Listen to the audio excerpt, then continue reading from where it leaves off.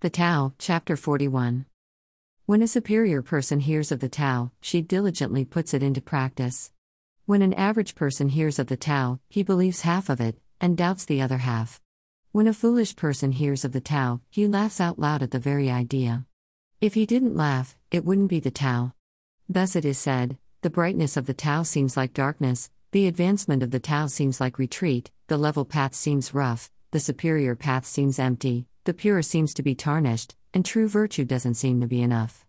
The virtue of caution seems like cowardice, the pure seems to be polluted, the true square seems to have no corners, the best vessels take the most time to finish, the greatest sounds cannot be heard, and the greatest image has no form.